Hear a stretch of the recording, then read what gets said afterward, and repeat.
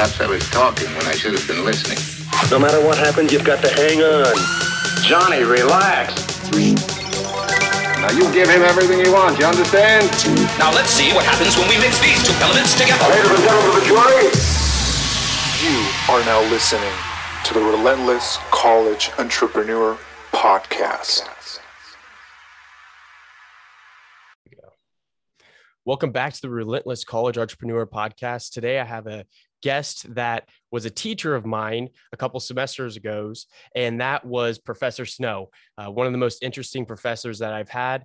And he is teaching economics and very different topics of economics. So very thankful to have you on, Dr. Snow. So getting started, could you introduce yourself to the crowd just a little bit?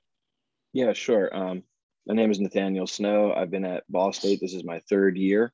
I taught at Indiana Wesleyan University for 3 years. I did my PhD at George Mason University. And in previous lives, I've worked at the International Trade Commission.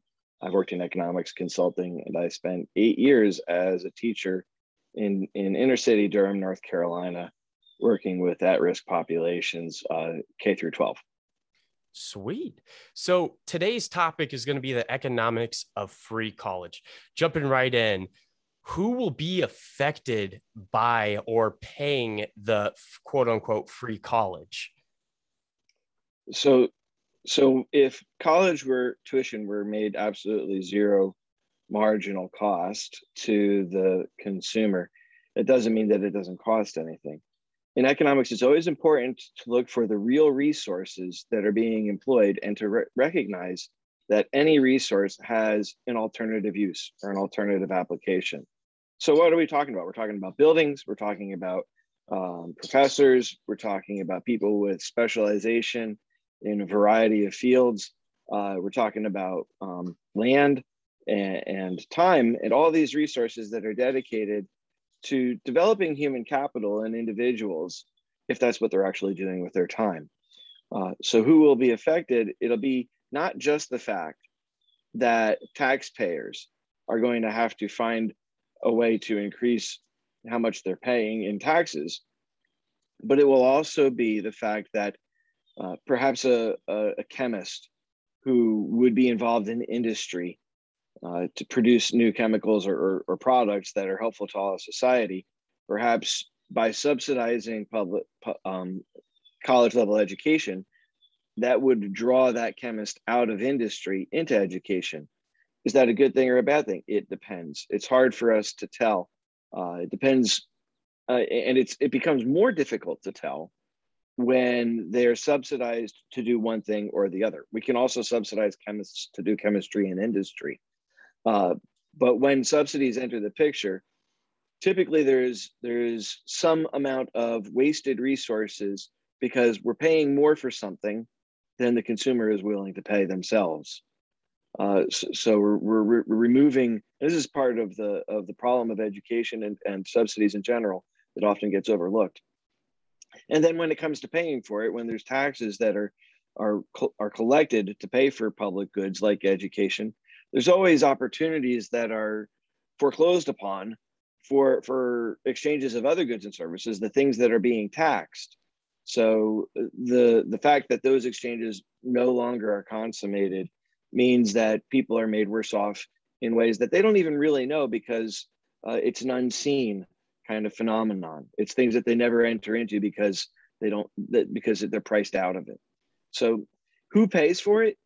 In that sense, when resources are used in a way that is inefficient, either because they're being taxed or because they're being subsidized, that means that those resources could have been used to do something that we wanted more, perhaps, or it means that if they're taxed, surpluses from those exchanges do not obtain.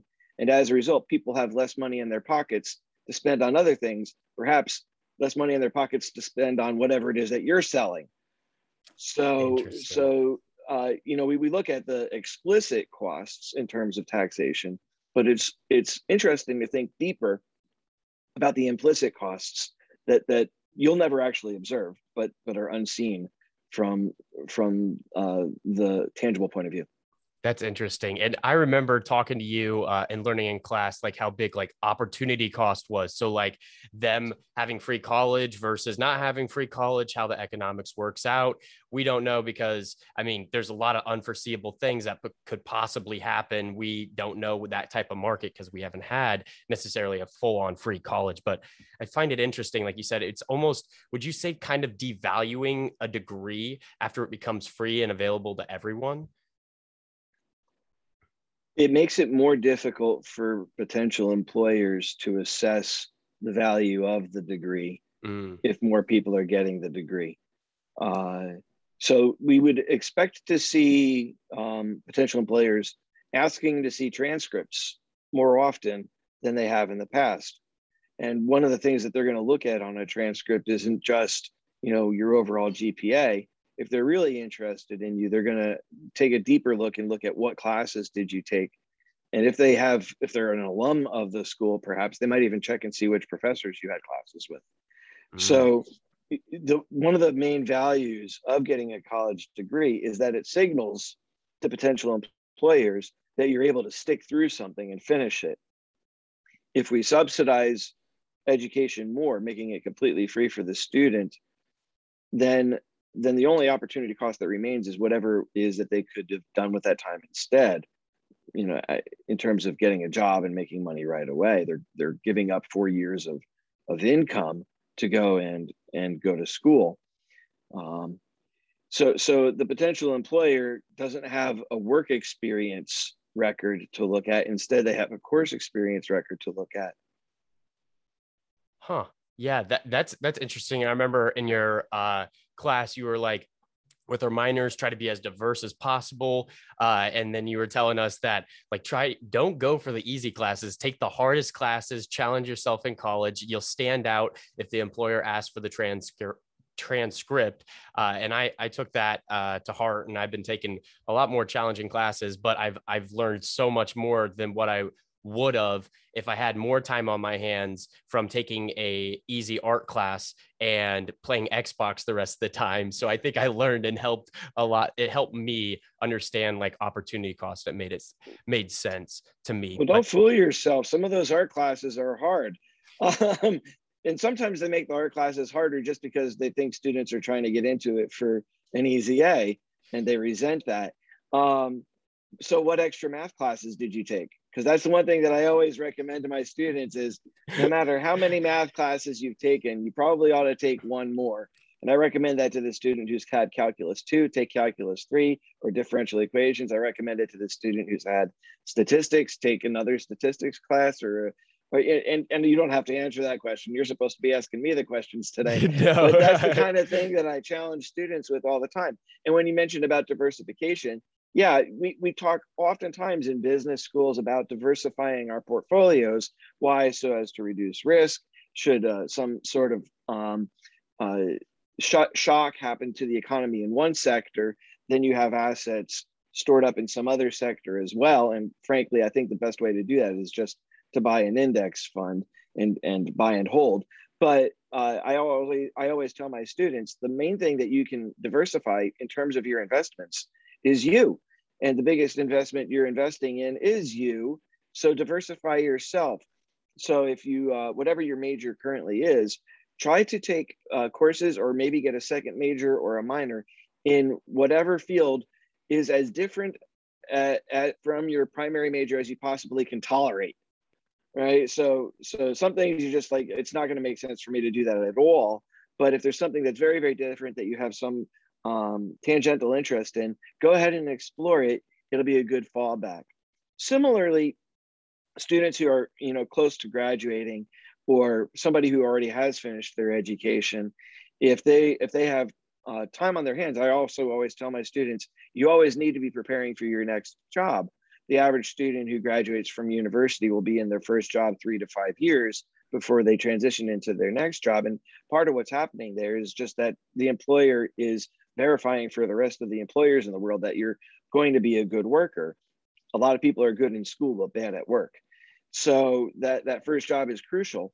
So you need to be educating yourself while you're still in that first job. And you never stop learning. People who stop learning find themselves left behind when the world changes. And again, the same strategy applies there. If you've got a job in one sector, think about a sector that that is very, very different from the sector that you're currently in, and start investing in that. What can that mean? That can mean just reading up on it. So if there's a topic that's interesting to you, you can just start reading up on it. Read a book every couple of weeks on that topic, and then write about what you've read, right? This is absolutely crucial. If you start writing about the things that you're interested in that are different from your primary job, you start publishing it on a blog or doing a podcast or something like that, then that gets the attention of other employers that from very different fields to say, okay, this person is actually going to be interesting. They have a diverse point of view. They're going to be able to add even more than just their skill set to the potential working environment. Yeah, and that was the whole type of ordeal. There was many factors. I don't make a dime off my podcast, but I don't have like advertisements or anything, but I do gain a lot of knowledge. I network, I further my education. I have read, I actually just did a Word document. I'm on my 49th book of this year. So like I read like crazy, but I'm very diversified. Like I started with a lot of business books, and then I went out to philosophy. Then I started with finance, different, I did like story stuff, like just a bunch of other books that I diversify, like you said, but I find it very interesting to do that. But jumping back into the topic, what does free college mean for private colleges? Most private colleges accept federal money. Mm. There are a couple that don't. I know of Grove City College, and I think Hillsdale College also, they don't accept any federal funding. So that means that it's more difficult for them to compete against publicly funded institutions. They still find a way to make a go of it. There are reasons why they don't want to take federal money based on principle, but it does make it more competitive. In other ways, he who pays the piper chooses the tune. So the question that we would want to ask in a democratic society is, do we trust the political mechanism to help preserve the necessary liberty of scholars to say hard things in the classroom and to write about hard things in their journals and their publicly published works? One of the major advantages of a tenure-based system is that it's supposed to provide some sort of comfort or security to the scholar who is investigating things that not everybody wants to hear. So that's something to think about. In terms of how it will affect the universities on the whole, I think that it will make it a little more difficult for private universities who don't want to accept federal money to compete. Interesting. Yeah. And after hearing like all this stuff, I'm curious, what do you think, or your opinion, you can take from like the term free college? So it's a misnomer. Economists have a favorite little saying. They say, there ain't no such thing as a free lunch. Yep. And we say it so often that we've just made it an acronym, and we say TONSTOFL. And you can look that up. Milton Friedman is famous for having said that as well. So there ain't no such thing as a free lunch. To a student who hears free college, you have to ask yourself, well, what does that include? Does it include 4 years? What if I don't do well in those first 4 years? Does it mean I get a 5th year free also? Is there a limitation on the number of years that I can go to college for free? You know, a lot of people go to college for 7 years. They're called doctors. That's a quote from Tommy Boy. But there's, that if we give people incentives not to work, then they won't work. The challenge becomes, well, how do you monitor the performance of students? And typically the market mechanism disciplines individuals with the opportunity costs of going to school themselves. You know, if they have to pay out of pocket, then they're going to maybe not try to stay forever, right? But if they don't have to pay anything for it, then it persists. and they'll keep on going. So then you have to create an enforcement and monitoring mechanism about how long a student stays in school, whether they're taking important classes. You have to, there may be either cutbacks or increases. I don't know which direction it would go in terms of the amenities available to students at colleges. So one of the major decisions that a student makes when trying to figure out which college to go to is they compare the amenities at each institution. And I think even on college tours, oftentimes you spend more time looking at the gym and the dorms than you do sitting in classrooms and assessing the quality of the instruction. So in a way, college has become, like a resort for, older adolescents that they go to for 4 years. And then, they have to go get a job and they're like, what's this? I have to pay for stuff. That's very interesting. What do people do for money? So it could be a rude shock. And again, there's the costs that are on the other side of the equation, where people are having to pay for it through taxes, and finally there's the opportunity cost to the student of having a job, of having life experiences, of choosing for themselves what's really of value and what's not. Now, on the flip side, the argument for publicly funded education or even free college is that in the current environment, the United States in particular is at the cutting edge of technological advancement, and we're a service-based economy. That means that in terms of manufacturing jobs, there are fewer of them than there were before. It doesn't mean that we're making less stuff. We're actually producing more. Manufacturing sector is larger than it's ever been in the United States. It's just that more and more of it's become automated. What that means is that the people who are working in manufacturing need more skills than they used to need in the past. So even those who are working in the manufacturing sector oftentimes require some higher education, whether that be an associate's degree or a vocational degree or a bachelor's degree or more. So in terms of the kinds of jobs that are in demand in the United States today, the better paying ones all require a college degree. Now, there's a bit of a puzzle to that.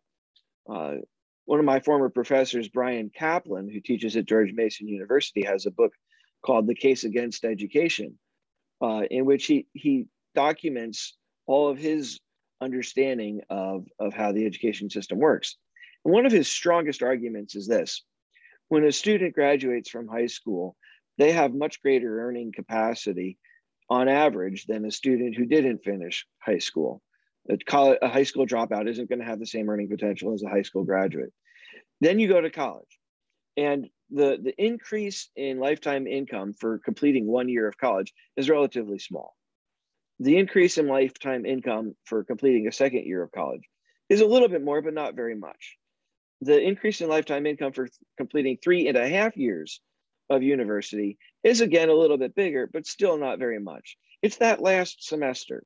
It's that last semester and finishing when we see a major increase in lifetime incomes of students. So if you finish 3.5 years of school and you don't graduate, your lifetime income is going to be a lot closer to a high school graduate's than a college graduate's. Now, this is a puzzle, because is it only the classes that you took in your second semester senior year where you learn things that are actually valuable on the job? Of course not. You've been learning valuable skills all the way along. It should be more of a linear path, but it's not. That means that the college degree is not so much a good measure of actual capacity to produce, but rather it's a signal. It's a signal that says, hey, I've been able to finish something. I'm not dumb, and I made it through this difficult gauntlet, so to speak. And so the signaling value is a little bit weird as compared to what we would call an instrumental value of actual skills learned on the job. That presents a bit of a puzzle. That's interesting. And I remember it was assignment to read a couple books, Factfulness, that was a good one. And then I believe it was Pro-Choice. And it talked about in Pro-Choice how society wouldn't advance if we stayed in the manufacturing sector. We wouldn't have the cutting edge technology that we have today if, we didn't adapt and become this one heck of a society. I mean, like, technology is crazy now. That's a whole another conversation though. But Pro-Choice, I remember reading that book and it talked a lot about the advancements. It's The Choice by Russ Roberts. The Choice, not Pro-Choice. It's a fascinating book. Actually, I haven't assigned that recently because it feels kind of dated these days. But the lesson is really true still, that that making ourselves open to trade with other countries actually provides us better opportunities to do what it is that we do well. And that in my mind, as Americans, we don't have anything to be afraid of. We can compete with anyone else in the world, and we have better training than anywhere else in the world. Our university system is better than most other places in the world. Our graduate programs in particular are better than most places in the world. So the opportunity to learn is there. The question is whether or not the students should take on themselves the risk involved in getting that education. Now, one point that I hadn't gotten to earlier is this, that when you subsidize education, you actually increase the cost of it. So the price of education goes up. Currently, the way that's being financed is through student loans. By making student loans easier to access, more and more students are taking out loans. And the question is whether or not students are able to make a good decision about whether to take out a loan and how much in loans to take out. Whether students have the wisdom or personal fortitude, whether they're getting good counsel from others about whether to take out loans or not. That's a challenge because as more and more students take out loans, the price of college will continue to go up, which means that students will have to take out more loans. It's a vicious kind of cycle that ends up in. Yeah, that's interesting, which leads me to the point, like, what would be the short-term effects for the economy overall, or just within the sector of universities with free college? What do you think obviously, I guess it wouldn't be foreseeable now, but what do you think would happen short term? Gosh, there's so many possible outcomes. Yeah. There's so many possible ways that things could go. I think that at the margin, a lot of students or a lot of young people, and actually people at every stage of life would seek opportunities to go back to school. The trick then is who gets to go. That does, if it's free, that doesn't mean everybody gets it. There's still limited access. There's still a limited number of professors. So then you're gonna have the problem of how to allocate who gets to go. And I don't know what sort of allocation mechanism would be used, whether all of the students would apply, all the potential students would apply, and then some government board would choose who gets to go. And that can have positive outcomes. It could mean that, only the very highest scoring students go to school, and then that would encourage students to prepare harder before trying to apply to get into school. This is actually how it goes in China, where there are a limited number of opportunities to go to university, and all of the students compete with one another to prepare for the exams. And then based purely upon the exam scores, students are allocated to different universities based upon that performance. And if you don't happen to get into college, you're just you're just out of luck. You're going to end up in a lower level occupation for the rest of your life because you're not going to have that opportunity to go back to school.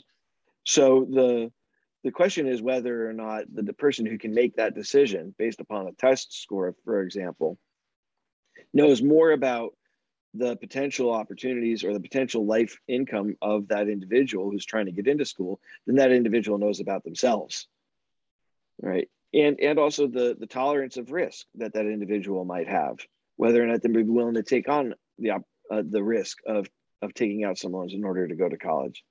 It messes up the entire allocation of who gets to go to school, is my point.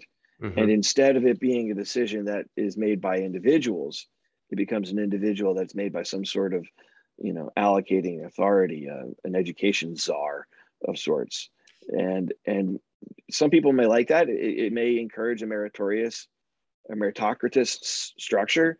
Some people might discourage that. Interesting. And what does it mean for professors like yourself? Do you think there would be a decrease in wages or salaries? Or do you think it'll stay about this? I mean, I guess, again, there's so many outcomes, and I guess it really depends on the policy that gets implemented with free college. But what do you think would it take from it? Yeah, that's one of the variables I was trying to think through it, and I don't have an answer. Again, it depends on too many things. Yeah. One thing that is overlooked a little bit, but maybe less now than before. After COVID, a lot more people have become comfortable with Zoom, and over the last generation, Khan Academy has come through and produced, free education for millions. My courses, I use Marginal Revolution University, which anybody can access for free, mru.org, which is attached to the textbook that I use, but the videos are available to anybody who wants to watch them for free. So in terms of getting educated, right, as Goodwill Hunting said, you could have gotten all that for $2 in late fees at the local library. Yep. How do you like them apples? And so getting an education is more readily accessible to people than ever before. And they ought to take as many of those opportunities as they can. I'll often tell my students, before you watch a movie on Netflix, go and watch a video on economics first, or go watch a video on math first, or go watch a video on programming or on investing or on whatever, side gig you might be interested in.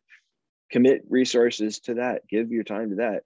And the world is your oyster. There's so many opportunities. It just matters, whether you're willing to put the work forward for it. If college became free, I don't know how it would affect things. It could mean that that recorded courses become much more common.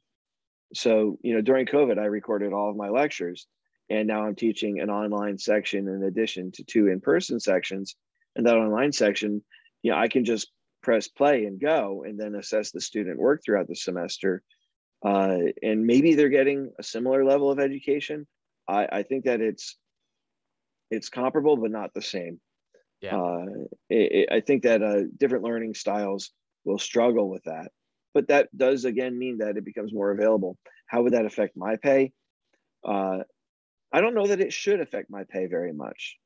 It's something that I've produced that's out there, that's in the world. Actually, I posted all of my lecture videos on YouTube, and if you look me up, you can watch my entire courses. Don't tell my current students that, but that's not coming to class. I try to put Easter eggs in my in-person lectures to help people with exams and stuff. But there's all those variables to think about. And from this point of view, I haven't done enough work on that to have a good guess about how it would go. Yeah. And do you think, again, I know it's going to kind of be the same type of idea behind it. It's a lot of it's unforeseeable. A lot of factors go into it. But do you think, like, long term, what do you believe would come out of this rather than what we were just talking about short term?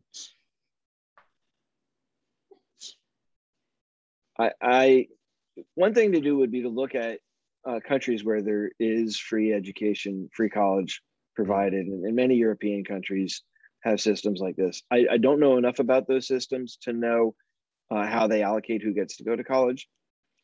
I think that in the German system, students choose while they're still in high school what their upper level education is going to be. Even a good portion of their high school training is directed towards vocation in the long run. So you might be a high school sophomore and you have to choose before your junior year whether you're going to go into being a car mechanic or whether you're going to go on to get a college degree.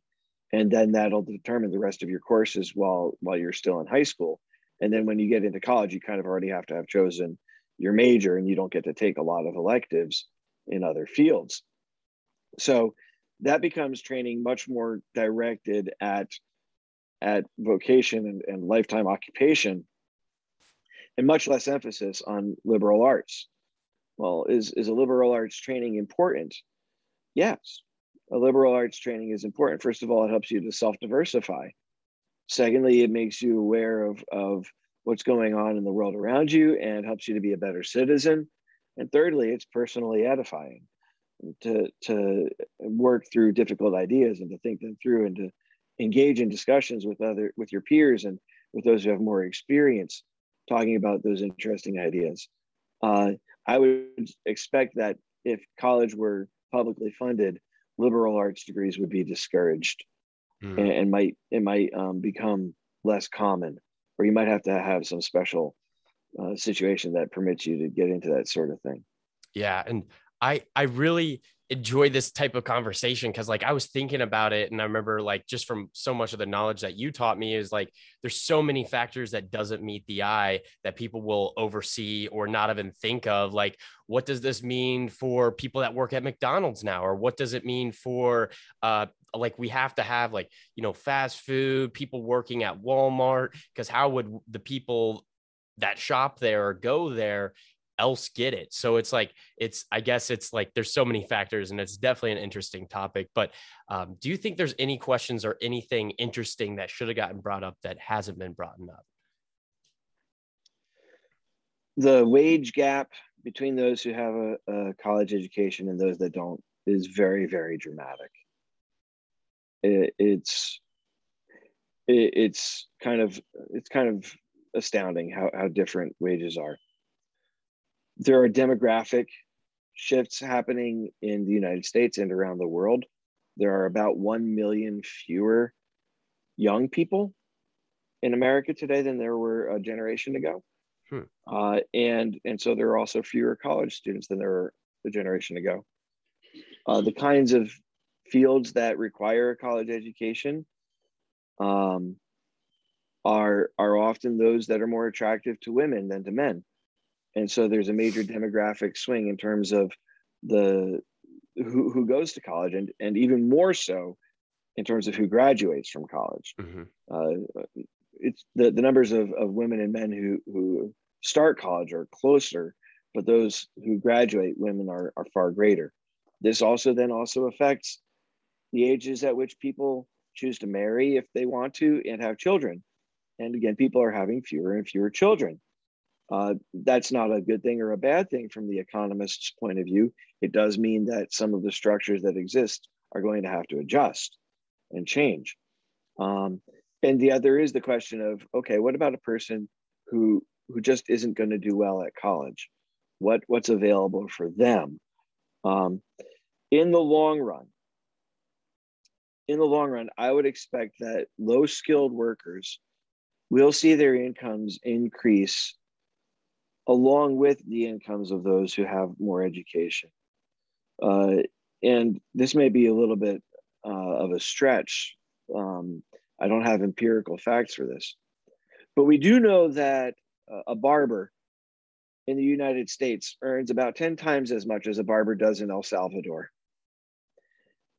So living among people who are well educated and who have very high incomes means that their opportunity cost for doing things for themselves is higher. So they're more likely to hire somebody and pay them more to perform those services for them. So we see the wages of barbers go up, even though you don't need a very high advanced degree to be a barber, when the barber is cutting the hair of people who are doctors and lawyers. And that kind of trend should continue across many disciplines. What we're finding at this moment is that on the one hand, there are not as many jobs available for people with fewer skills.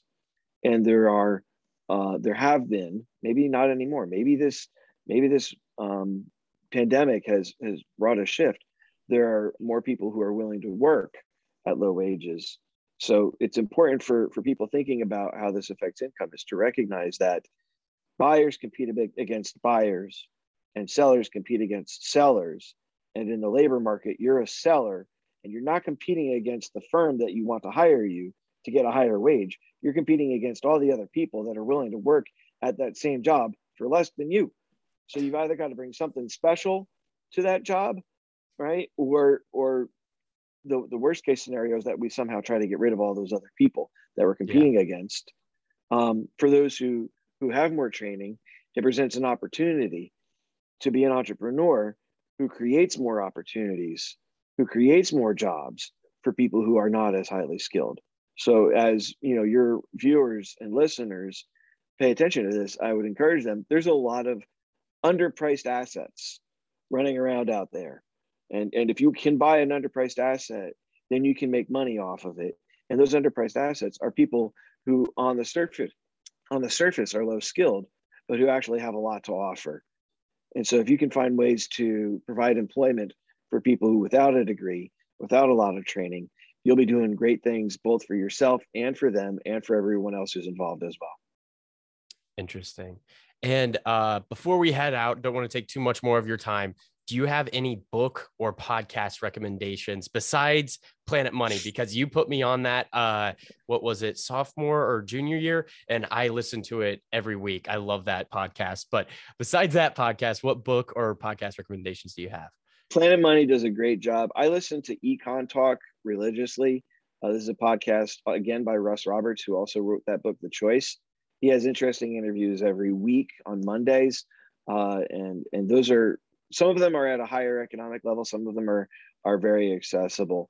I would recommend, in terms of studying education, Brian Kaplan's book, The Case Against Education. I would also recommend that students and listeners can go back through all of the articles published in the Star Press by Michael Hicks, who's another professor here at Ball State University, who's written extensively about the higher education system in Indiana and how we need more higher education in Indiana rather than less as the work that's available becomes more high skilled. Interesting. Well, I appreciate your time. I hope you have a wonderful day. Thank you for joining me on the podcast. And is there anything you'd like to say to the audience before we head out? Yeah, I'll add one last thing. First of all, thanks for having me on, Hunter. This has been terrific. And finally, in choosing schools where you might want to go to college, don't just look past Ball State University, particularly if you're interested in economics. The higher level state universities, the ones that are better ranked, have graduate programs in economics. So professors' attention is divided between undergraduates and graduate students. And oftentimes they prefer to work with graduate students. At Ball State University, we do not have a graduate program in economics, but we have world-class professors who are ready and excited about working with undergraduates. I've so far, since being here, this is my beginning of my third year, I've already advised 3 student research projects, one of which won second prize at a conference last year. So there are huge opportunities for you to learn, to engage directly with professors in the economics program at Ball State University. Come out and visit us. We'll talk you into it. Thank you. Yeah, absolutely. And we are the Harvard of Muncie. That's definitely the saying. But yeah, I think Ball State University is an amazing university. So definitely check it out if you're looking into the university. But with that being said, we'll be cueing the outro. This has been the Relentless College Entrepreneur Podcast. Catch you guys next time.